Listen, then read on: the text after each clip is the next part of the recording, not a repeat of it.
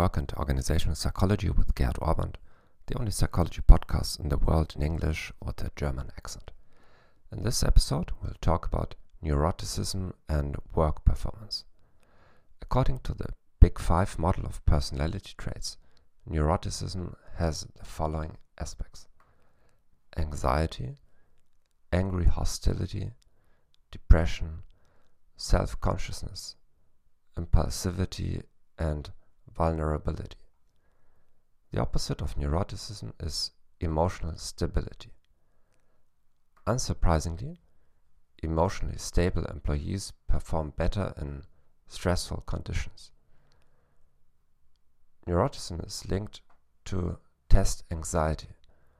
Therefore, neurotic individuals may have systematically lower test scores or a worse performance in real-life tasks, not because they are less competent. On the other hand, neuroticism has been shown to be beneficial in studies on air traffic controllers. Because neurotic individuals are more alert to potential threats in the environment, they perform better in tasks that are under-arousing or under-stimulating. This is consistent with the Yerkes-Dodson law, which states that performance is best at an intermediate level of arousal.